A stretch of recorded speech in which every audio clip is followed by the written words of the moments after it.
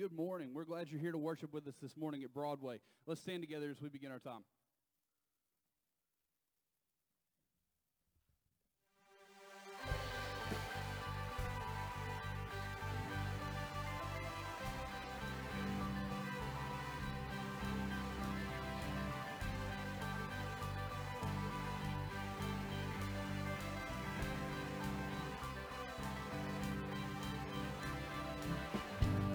The power of sin and darkness, whose love is mighty and so much stronger, the King of glory, the King above all kings,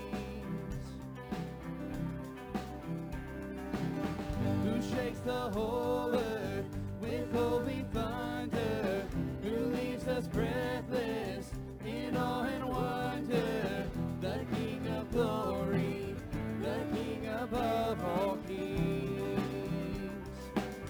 This is amazing grace. This is unfailing love, that you would take my place, that you would bear my cross. You lay down your life, that I would be set free.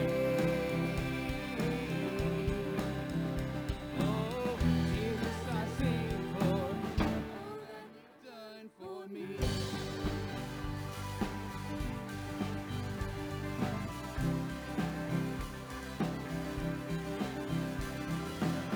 Who brings our chaos back into order?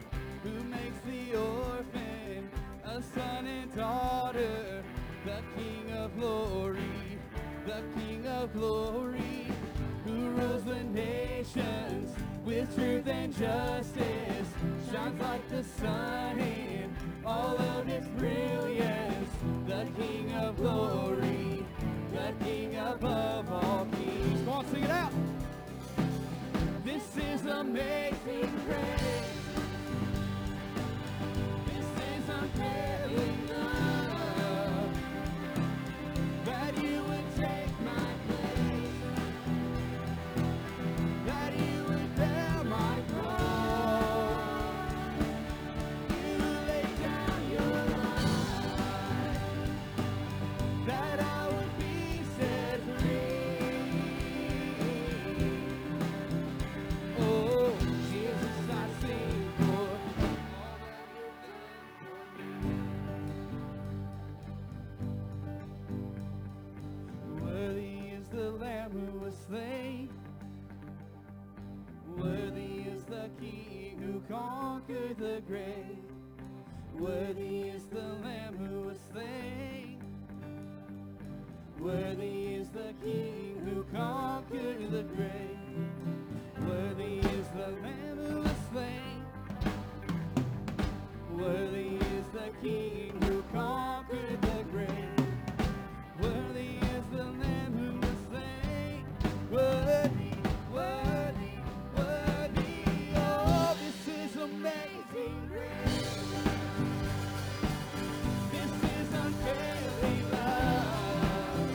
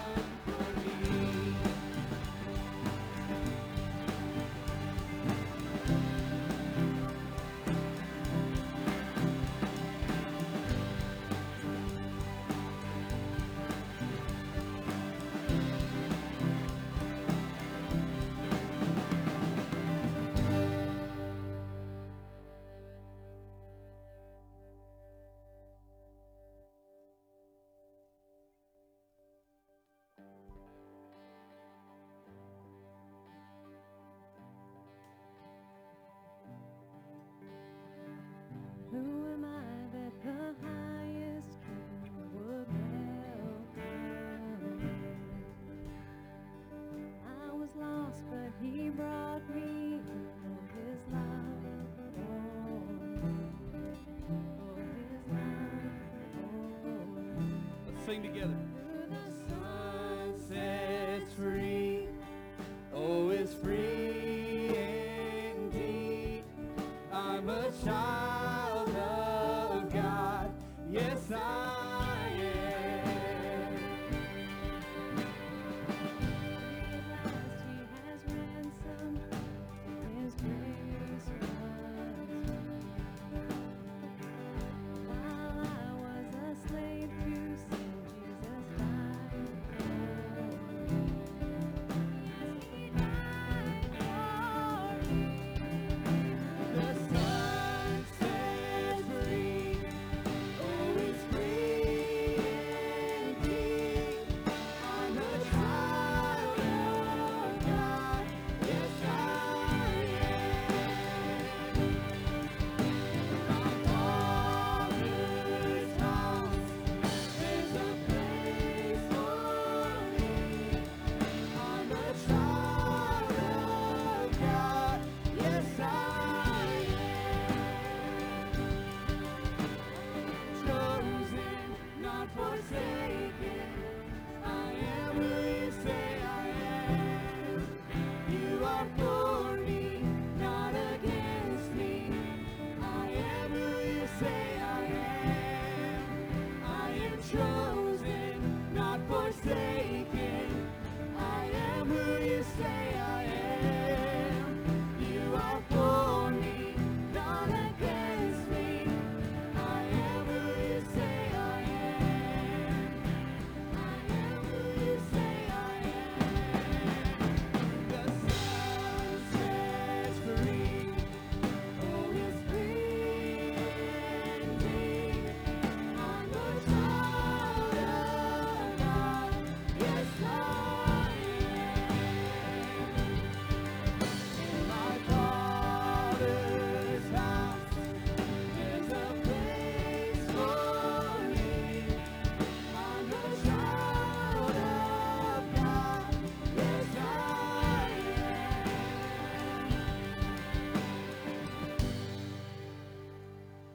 Amen. You can be seated for a moment. We are certainly glad that you're with us this morning here at Broadway Baptist. We want to welcome you to our worship time together.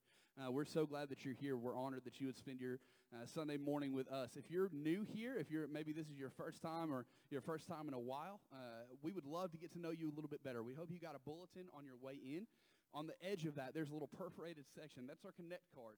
If you would just fill that out, and you can drop it either in the offering plate here in just a second or at the Welcome Center located at the back of our sanctuary. Again, that's just our way of getting to know you a little bit better and learning how we can connect with you here at Broadway. We are glad that you're with us this morning. We hope that you're paying attention to all the announcements in your bulletins and on the screens as you come in. We're going to continue to worship in just a second, and as part of that, you're going to have an opportunity to give this morning through our tithes and our offerings. So I'm going to go ahead and ask our ushers to come down. We're going to pray, and then we're going to pass a plate through the aisles, and you'll have an opportunity to give that way. We also want to remind you about our text to give opportunities and the ability that you have to give online if you would prefer to do that. But we're going to go ahead and pray, and we'll continue to worship together. Father, we thank you for this morning. God, we thank you for the opportunity that you have given us to come and to glorify your name and exalt you. Lord, we pray that you're the only one that's lifted high this morning, that you are front and center. God, we love you. We thank you most of all for Jesus. God, and the gift that you give him through, the gift that you give us of salvation through him. And so, God, this morning we want to repay that just in a small way, God, in by our tithes and our offerings, Lord, and giving just a portion of what you have blessed us with. Lord, we pray that you would take our gifts and that you would bless our church, bless our mission, Lord, and that we would continue to exalt you and proclaim you. God, we love you. It's in Jesus' name. Amen.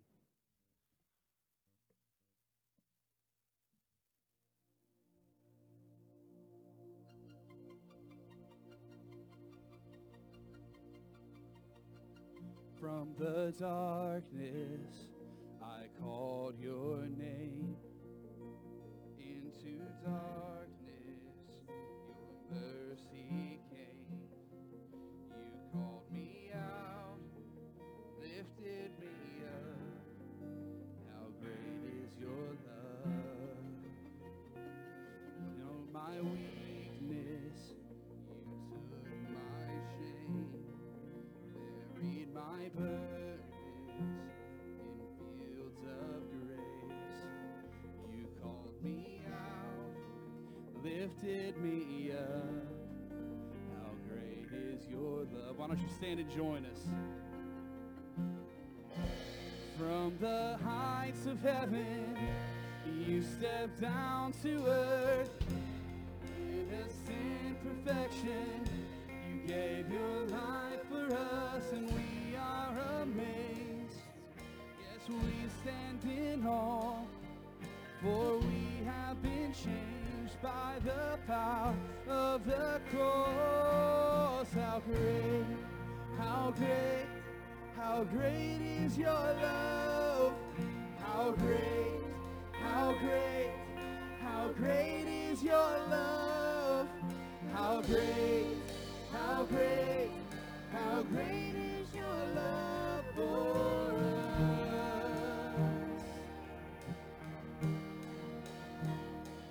In your kindness, you lead me home. In your presence, where I belong, you called me out, lifted me up. How great is your love? From the heights of heaven, you stepped down to earth. Innocent perfection, you gave your life for us, and we are amazed. Yes, we stand in awe, for we have been changed by the power of the cross. How great, how great, how great is your love. How great, how great, how great is your love. How great, how great, how great is your love for us.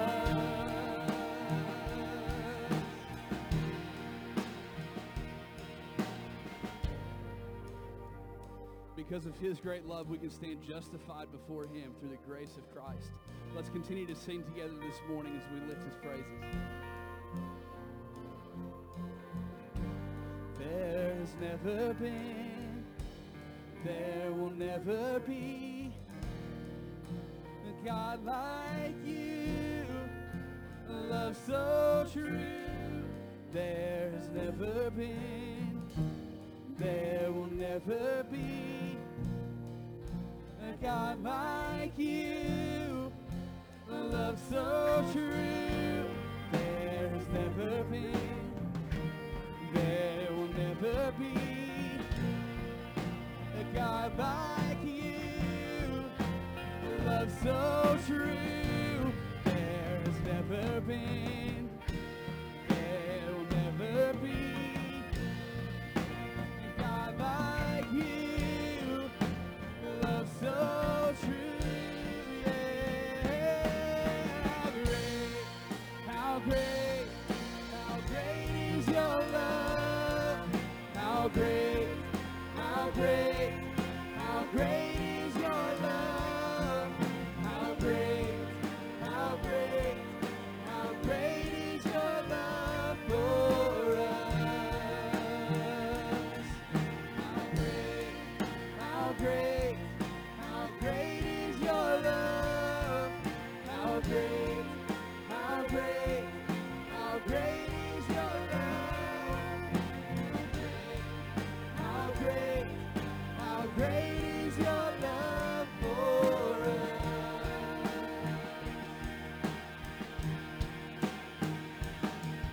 How great, how great, how great is your love.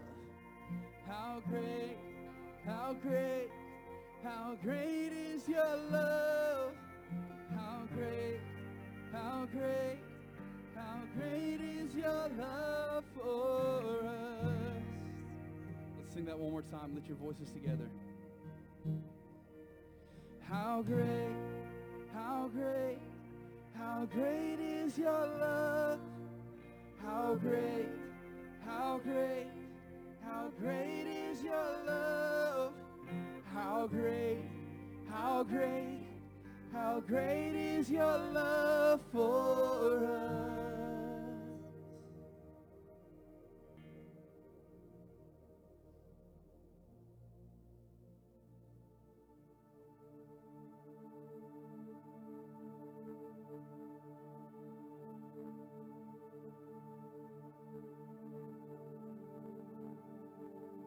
How great the chasm that lay between us, how high the mountain I could not climb.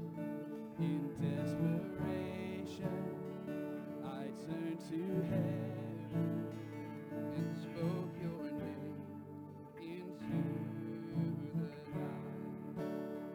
Then through the darkness, your loving kindness tore through the shadows of my soul.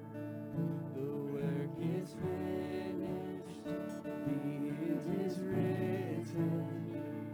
Jesus Christ, my living hope. Who could imagine so great a mercy? What heart could fathom such boundless grace? The God of ages stepped down from glory to wear my sin and bear my shame. The cross has spoken, I am forgiven. The King of Kings calls me his own. Beautiful Savior, I'm yours forever. Jesus Christ, my living hope. Hallelujah, praise the one who set me free. Hallelujah, death has lost its grip on me. You have broken every chain. There's salvation in your name, Jesus Christ, my living hope. Hallelujah, praise the one who set me free. Hallelujah, death has lost its grip on me. You have broken every chain. There's salvation in your name, Jesus Christ, my living hope.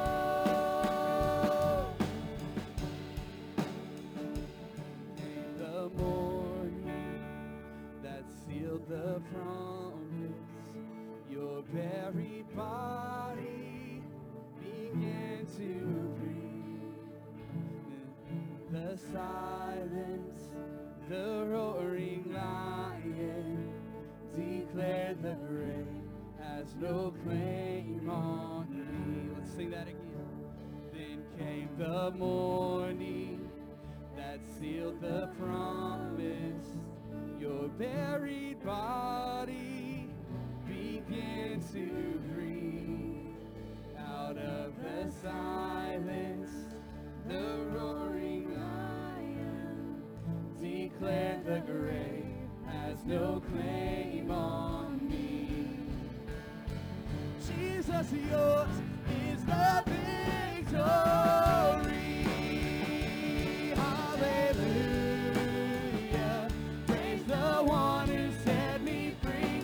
Hallelujah, death has lost its grip on me.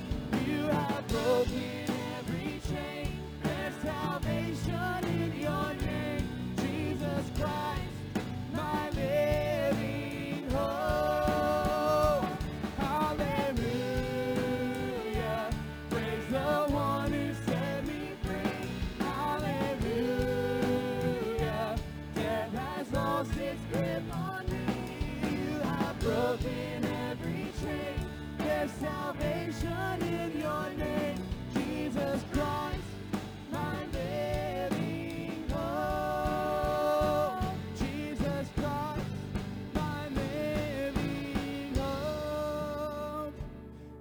Jesus Christ, my living hope.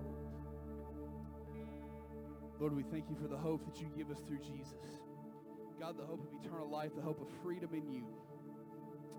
Lord, we love you. We thank you for the time that we've had this morning, that we've been able to gather and praise your name and exalt you. God, we pray that you're honored. In Jesus' precious name that we pray. Amen. You can be seated.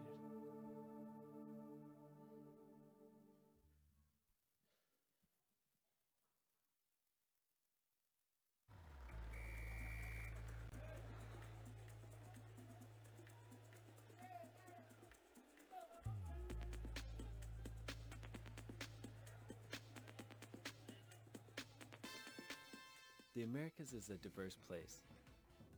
Here you can find jungle villages, rustic towns, beautiful beaches, gated communities, and global cities. Tribal people live in hard-to-reach places, but many are moving to live in the cities where there are more opportunities. Even though American peoples are hard workers, many earn little money and live in poverty. It's common to find multiple generations living together and depending on each other for survival. Here, most people are family-oriented, and relatives take time to help and listen to each other. For some families that are wealthy, guards, gates, exclusive clubs, and high-pressure jobs often keep them from hearing the gospel. Catholicism is a major religion, though it's often mixed with animistic beliefs. Even with their rich heritage of missions, the Americas are home to more than 550 million people living without Jesus. For every healthy church, a dozen more preach bad theology, depend on foreigners, and are not involved in any kind of mission work. It's often challenging to reach American peoples with the truth of the gospel. There are more than 300 unreached people groups, tribes in remote locations, gated communities, limited access to people, an abundance of adultery and alcoholism, an emphasis on the prosperity gospel and cultural Christianity. By taking on these physical and spiritual barriers, we can engage the American peoples with the gospel. We develop strategic partners, make disciples, form leaders, empower churches, promote church health, and mobilize Latino missionaries.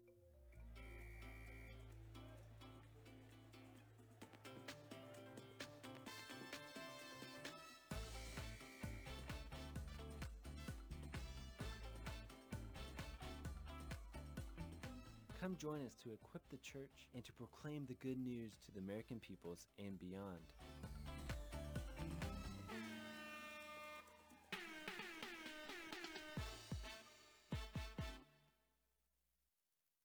That is a video there from our IMB mission board. It reminds us in Latin and Central and South America, there's a great need for the gospel. 500 million people still not know Jesus there. So with that, I one time heard a little girl describe the difference between clergy and laity. Clergy are people who are paid to be good, and laity are people who are good for nothing. So we're going to talk about this morning what it means to be good for nothing. This is a message here. We are in our Summer Jump sermon series. We're jumping into different themes, and today we're talking about righteousness. What does it mean to be righteous? What does it mean to be good? And the Bible's very clear about that. So if you have your Bible, always want to bring your Bible to church. Turn your Bibles to Genesis chapter 15. Genesis chapter 15, it's going to be actually the entire chapter, which is of the 21 verses there. What's going on here in Genesis chapter 15 is this is about Abraham. This is the first place in the Bible where we see God declaring that Abraham is righteous. We're seeing God declare that where he looks at someone who believes him and says, Abraham, because you've believed, you are now righteous. So we're going to look at what does it mean for God to declare you as righteous. When you get to the New Testament, Paul talks about this in Romans chapter 4 through the righteousness of Jesus. When we are saved, that is what it means to be declared righteous to God. So that's what we're going to be looking at this morning. Some background information and what's going on here with Abraham. God called Abraham from this land called the Ur of Chaldeans. That's in current day Iraq, Iran, there in the Euphrates River. And he called him to be a great nation. Abraham was just a nomadic man who had a wife named Sarai, who God renamed Sarah. And they were just living out there. And God called him and said, Abraham, I'm going to make you a great nation. Abraham and Sarah had no children. And it says, you're going to be a great nation. In fact, you're going to be a nation that's so great that you're not even going to be able to count. It's like the stars in the sky. You won't even be able to count your descendants. And then I'm going to give you this land, a promised land. And what happened is he called Abraham, and Abraham brought his dad Terah, and he brought his nephew Lot. And they traveled up the Euphrates River all the way up to Syria, where current Syria, Turkey is, and a place called Haran. And then they came down by the Jordan River, down there through Israel, about a 2,000-mile journey. It took several years, and then they got to the land of Canaan, which the land of Canaan is what was called because of the Canaanites, who were people who did not worship the Lord. They lived there. God called that area the Promised Land. Then we see later on the scripture that land was renamed Israel, and that's what we call Israel today. So that's this promise that we see. Now, what's going on here in Genesis chapter 15, where we're about to read this scripture from? God at this point has made these promises to Abraham. Abraham, while he was in Canaan, he had to run down to Egypt, and he fled Egypt. He came back to Canaan. Then he had a little battle where his 300 men won a battle. So he's been doing whatever folks do there in the land, defeating some of the people. He met a high priest named Melchizedek. Melchizedek blessed him. Abraham gave the first tithe ever referred to in Scripture. But when we get here to Genesis chapter 15, something is about to happen that has never occurred before. And that's what we want to pick up here in your Bible. So look here in your Bibles, Genesis 15. After these events, the word of the Lord came to Abram in a vision. Do not be afraid, Abram. I am your shield. Your reward will be great. Now, what he's talking about here, Abraham had a fight with a group, and he beat them. But in Bible times, as well as today, when you lose, that doesn't mean it's over. So Abraham knew, okay, we're not a great, mighty army. These folks are going to come back for me. So that's why he said, I am your shield. Your reward will be great. Abraham met this king called the king of Sodom, and the king of Sodom there was trying to give Abraham a big gift, a reward. But Abraham says, no, I don't want to take it. I'll give you a tithe. And he declined the reward. So God comes to him and says, Abraham, I'm your shield, and you're going to get a reward from me. You don't worry about the stuff you turned down, and don't worry about these armies that you are afraid they're going to come back and attack you. You trust in me. But Abraham said in verse 2, Lord God, what can you give me since I'm childless? And the heir of my house is Eliezer of Damascus. Abraham had no child. So all these years he'd been thinking, how am I going to be a great nation? I have no children. In fact, if Abraham and Sarah died, the way it worked is they had a slave named Eliezer of Damascus. He would receive their inheritance. Abraham continued, look, you've given me no offspring, so a slave born in my house will be my heir. Now the word of the Lord came to him. This one will not be your heir. Instead, one who comes from your own body will be your heir. He took him outside and said, look at the sky and count the stars. If you're able to count them, then he said to him, your offspring will be that numerous. Now, God is bringing him outside. He's looking at these, and he's heard this before. This is the same thing from Genesis 12. He says, Abraham, I'm going to do something great. You're going to be blessed. But Abraham's not really seeing it. He's looking around thinking, I keep hearing about how blessed and awesome my life's going to be, but all I see is this little dinky family, and there's maybe a slave or two, and we got Lot, and he's a little wild, and my dad died. So what, God, where is it? I don't see this great blessing you keep promising and talking about. And he's pointing them out all these stars in the sky, but they're still not the people. Now look at verse 6. Here is what Abraham did. Abraham believed the Lord. And he, meaning God, credited it to him as righteousness. Abraham believed God. God is speaking to Abraham and making promises to Abraham, but there's nothing there. Even though he didn't see the promise, he believed God. And because of his belief, therefore God gave him the credit as a righteous man.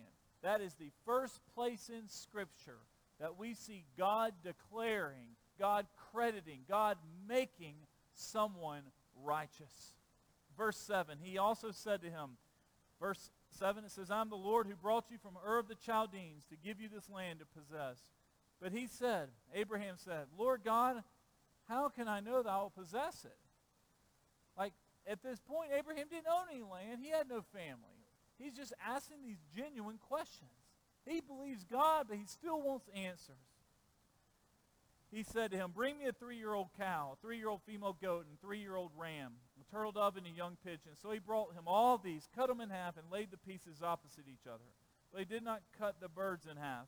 Birds of prey came down to the carcasses, but Abraham drove them away. As the sun was setting, a deep sleep came over Abraham, and suddenly a great terror and darkness descended on him. Then the Lord said to Abram, know this for certain, your offspring will be resident aliens for 400 years. So now God's going to give him a picture of the future that Abraham doesn't even comprehend at this point. This is the years that the Israelites are in slavery in Egypt, is what he's talking about. They're going to be resident aliens for 400 years in a land that did not belong to them. And I will enslave and they will be oppressed. However, I will judge the nation they serve, and afterward they will go out with many possessions. But you will go to your fathers in peace and be buried at a good old age. Abraham lived to be 175 years old. At this point, Abraham's 85 years old when God's speaking to him. In the 4th generation, they will return here, for the iniquity of the Amorites has not yet reached its full measure. When the sun had set and it was dark, a smoking firepot and a flaming torch appeared and passed between and divided the animals. On that day the Lord made a covenant with Abraham, saying, I give this land to your offspring, from the brook of Egypt to the great river, the Euphrates River, the land of the Kenites, Kezites, Canaanites, Hethites, Perizzites, Rephaim, Amorites, Canaanites, Girgashites, and Jebusites. All these were the different people groups here. A couple of things happened. God made this promise to Abraham that he would have the land from the brook of Egypt. Where's the brook of Egypt? That's a little stream that's actually the dividing line right now from the Gaza Strip in Israel with Egypt. It's still there. All the way to the Euphrates River. The Euphrates River runs through Iraq, and it's there and just cuts in the middle of the desert. So if you look at a map, that's like 2,000 miles, or a giant desert for the most part, from the brook of Egypt all the way to the Euphrates River. God said, this is what I'm calling the promised land. That Abraham, that you and your descendants, it will be yours. Now, if you look at a map today, Israel doesn't reach all the way to the Euphrates River. It does have the brook of Egypt, but it stops there at the Jordan River. It doesn't go all the way to the Euphrates River. So there's still some land that Israel still is entitled to based on Scripture. Something else is used here in verse 18. If you look in your Bible, verse 18, it says, the day that the Lord made a covenant with Abram. A covenant. So what is a covenant? A covenant is a promise from God. It's a commitment. Covenants do not just last a lifetime. They last forever. Book of Malachi describes marriage as a covenant. That's why marriages last forever. They should last forever because God established marriage as a covenant. The first covenant in the Bible, this is the second. There's actually 8 covenants in Scripture. The first covenant in the Bible was with Noah. When the 8 people were saved on the ark with the animals. They came out, and obviously the waters had come down, and God put a bow in the sky, a rainbow. And God told Noah and his family, says, you see this rainbow, this bow in the sky? This bow will be a reminder that I will never again flood the earth. And the Bible says that God put the bow there so that he will be reminded, meaning the Lord will be reminded that every time he sees the rainbow, he will never again flood the earth and kill everyone. So that is, the rainbow is actually the first covenant in the Bible. The second covenant we see here is in Genesis 15. God is making a promise with Abraham. He just declared him as righteous. And he says, Abraham, you see all this land, you and your descendants, it will be yours. That is a promise God is making. And what's powerful about this for us, and how this influences us, is that going back to verse 6, and he asks the question, the Lord credited him as righteousness, as righteous. When we hear about righteousness, many times we start thinking of righteous acts, doing something, works. What can I do to please God? What can I do to be a good Christian? What can I do to make the right decision? The problem with that type of thinking, that is not what happened here. If you look at verse 6, God is making these promises to Abraham. But Abraham, he's been hearing this for decades now. He's 85 years old. And we know that because the next chapter, it says he was 86. And he's 85 years old, a year before that. God's speaking to him. He's making these great promises to him, but he's not seeing it occur. But Abraham believed God. He believed the Lord. And God saw that belief, and he says, you're going to be righteous.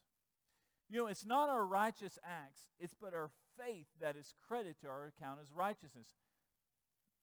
What we're seeing in this passage here, if you trace what it means to be righteous all the way through the Bible, when we have faith,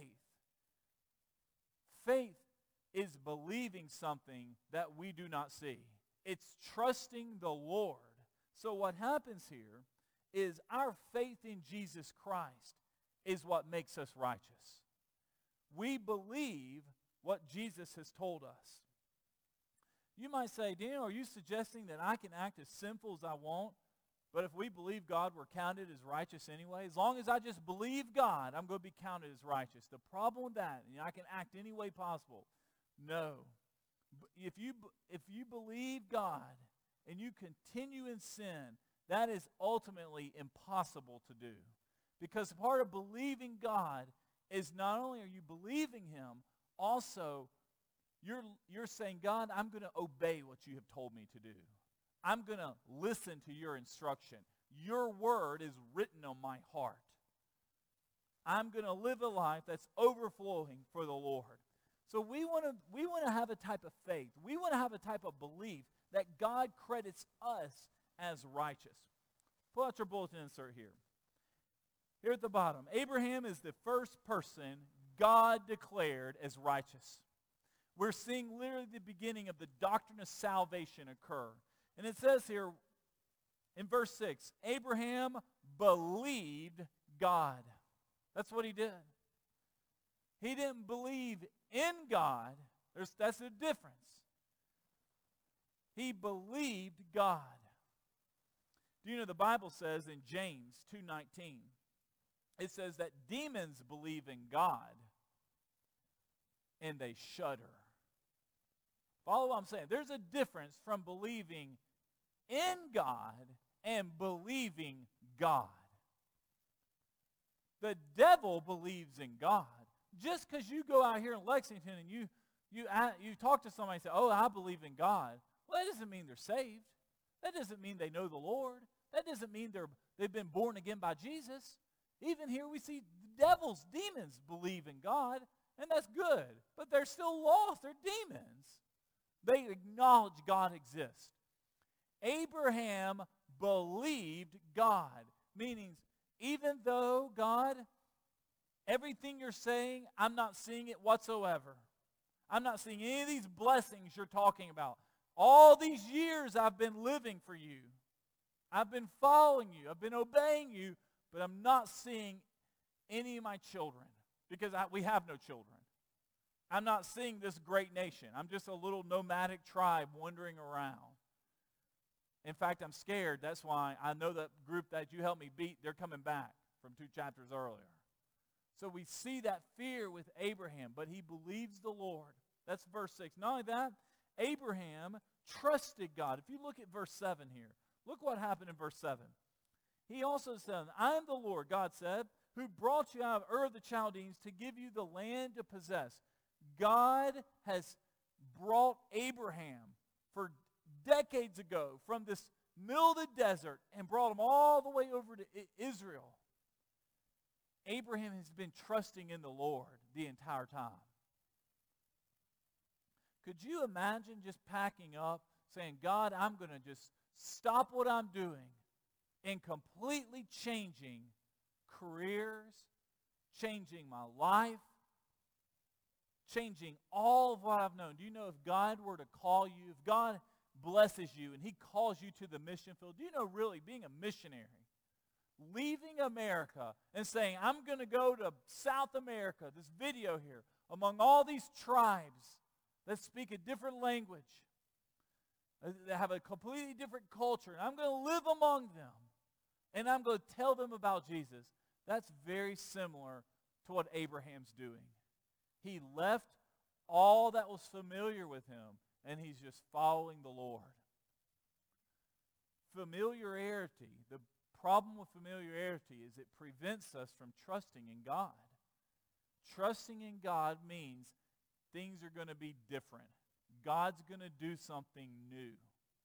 Abraham here in verse 7, he's trusted God. But think about belief and trust. Not only that, Abraham's still a man and he still has questions. Abraham questioned God. In verse 8, he asks the question, but Lord, how can I know that I'll possess it? God, how do I know I'm going to possess this land? Well, how can you reassure me that this is going to occur in my lifetime? You know, there's 2 types of righteousness. There's righteousness that we accomplish with our own efforts. For the most part, that's what we think of. That's how we judge other people. We look at people and we think, let's see if they're good. How do they behave? And we judge them. You know, this past week, all of Lexington shot fireworks wherever you were at. I mean, anywhere you went, you heard fireworks at all hours of the night. And for some of us, I'm sure you're in bed and you're thinking, why do we have to shoot fireworks at midnight when it's dark at 9:45? Why don't we shoot them at 9:45? So we can wake the whole neighborhood up at midnight. I'm sure some of you have thought this, because at midnight, all in our neighborhood, fireworks are going off. So that's a judgment you make. You judge people saying, they should have done this 2 hours and 15 minutes ago. Now we're just going to keep everybody and the animals all awake. That's how we evaluate righteousness, our own efforts. Now, that's not how God evaluates us, though, in our belief and how he credits us. How God evaluates us is from the Lord. Righteousness is accounted to us by the work of God when we believe. Look at this right here. When you believe, we not believe in, but when you believe God, what does he do? He accounts you the work. You've believed the Lord. Said, Lord, I believe you. And he credits you, or he accounts you as righteous. And think about our church. You know, this is only like the, 6th time we've had the 1109 service? Maybe 5th. Yeah, 5th time we've only had this service. In many ways, this service is us believing in the Lord. We're trusting, says, Lord, I believe you're going to bless our church through a second worship service. Through a worship service that is geared towards maybe a new generation. Somebody who's maybe not familiar or used to church. Has a different feel to it. God sees that and says, I'm going to credit them righteous. I'm going to honor them by stepping out and believing the Lord. Not believing in the Lord, but believing the Lord. A lot of us stop here. This is what happens. We know what God wants us to do, and we acknowledge the Bible is true, and we come to worship in Sunday school, and we come to all the different activities, but we do not step out in faith and say, Lord, I'm yours.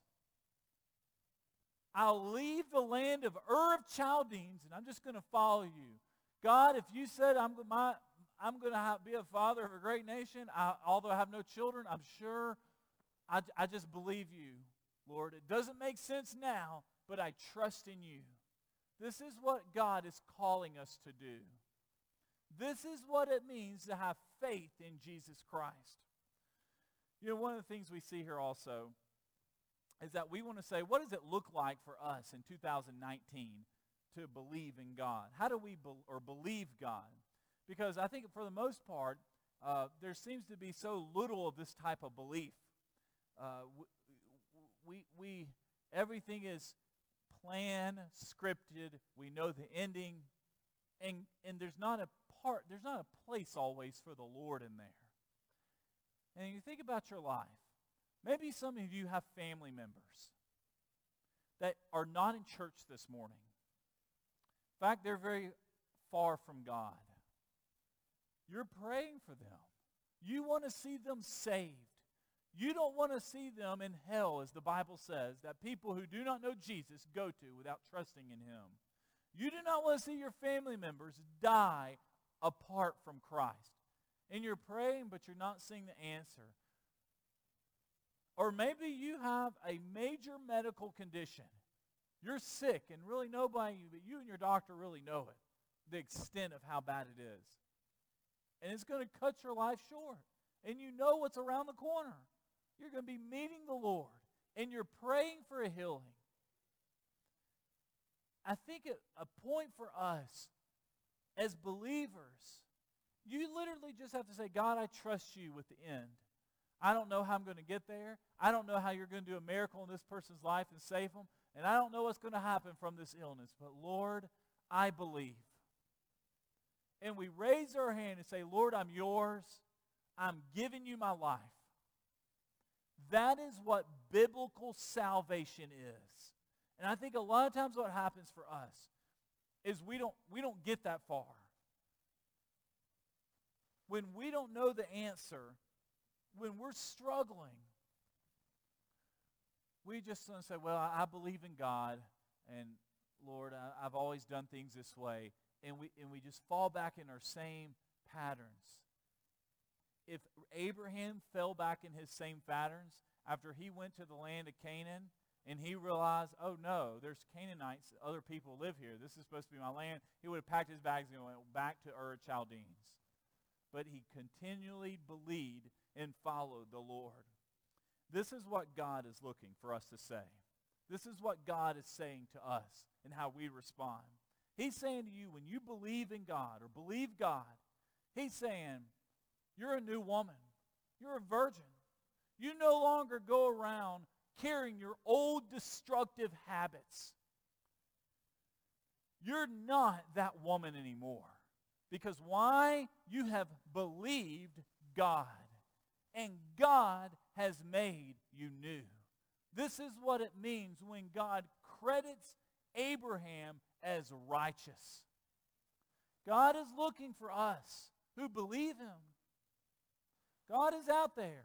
He's saying, who in Lexington, who in Broadway Baptist Church believes me? Not believes in me, but believes me. Meaning where we say, God, I'm going to take you at your word. I'm going to step out and I'm going to believe you. And that belief can be displayed in a lot of different ways. I was talking as simple, this is a true story. I was talking to somebody in our church. And they confessed to me, says, Daniel, I want to be a med. This is several months ago. They had no prayer life.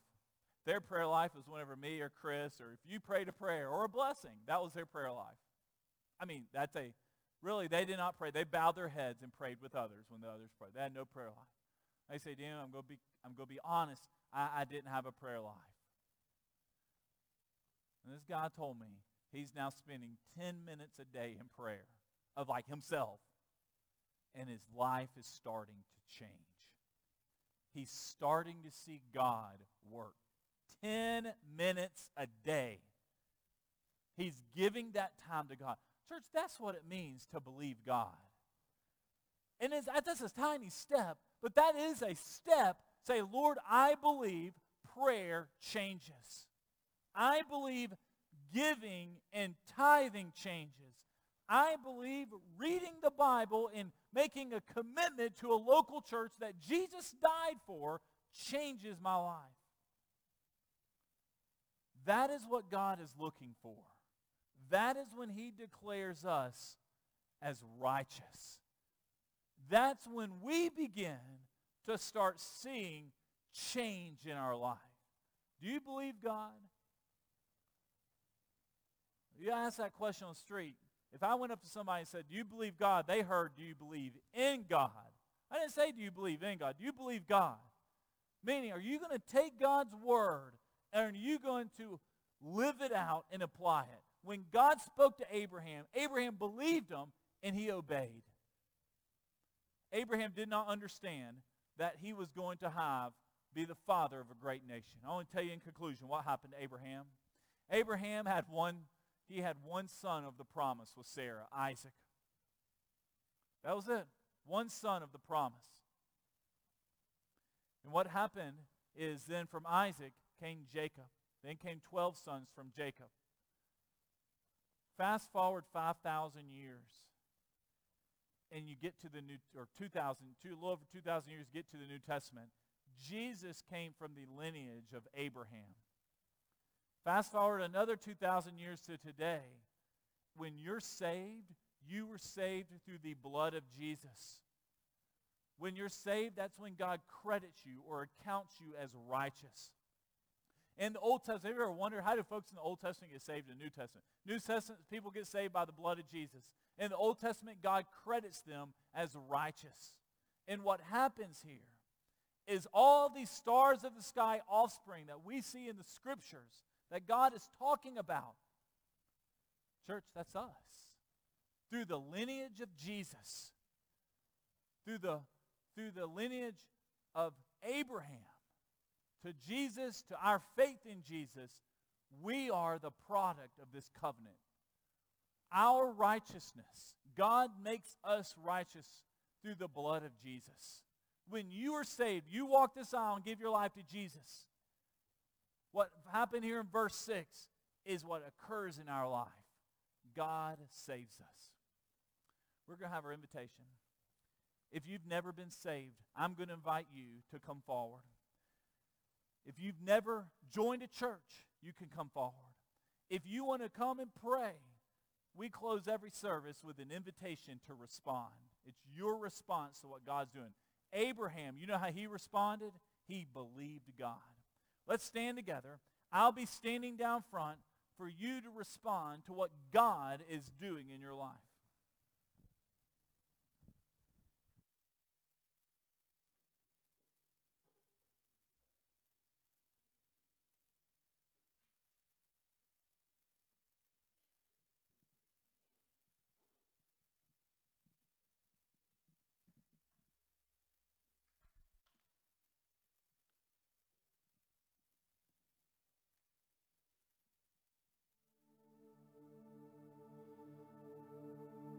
Lord, I come, I confess, bowing here, I find my rest.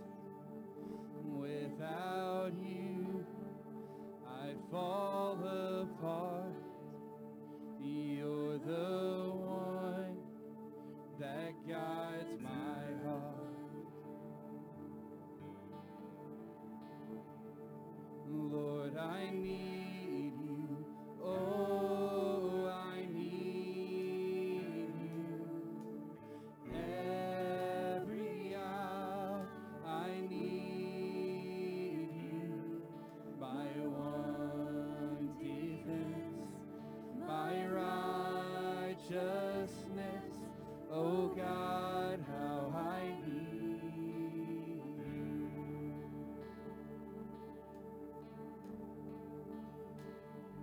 sin runs deep.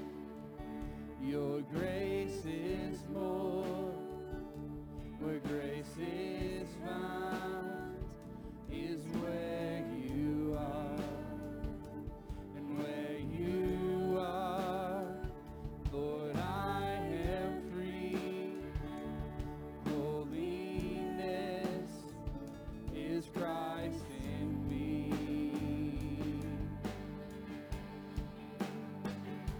Lord, I need you. Oh, I need you. Every hour I need you. My one defense, my righteousness. Oh God, how I need you. So teach my song to rise to you when temptation comes my way. When I cannot stand, I'll fall on you. Jesus, you're my hope and stay.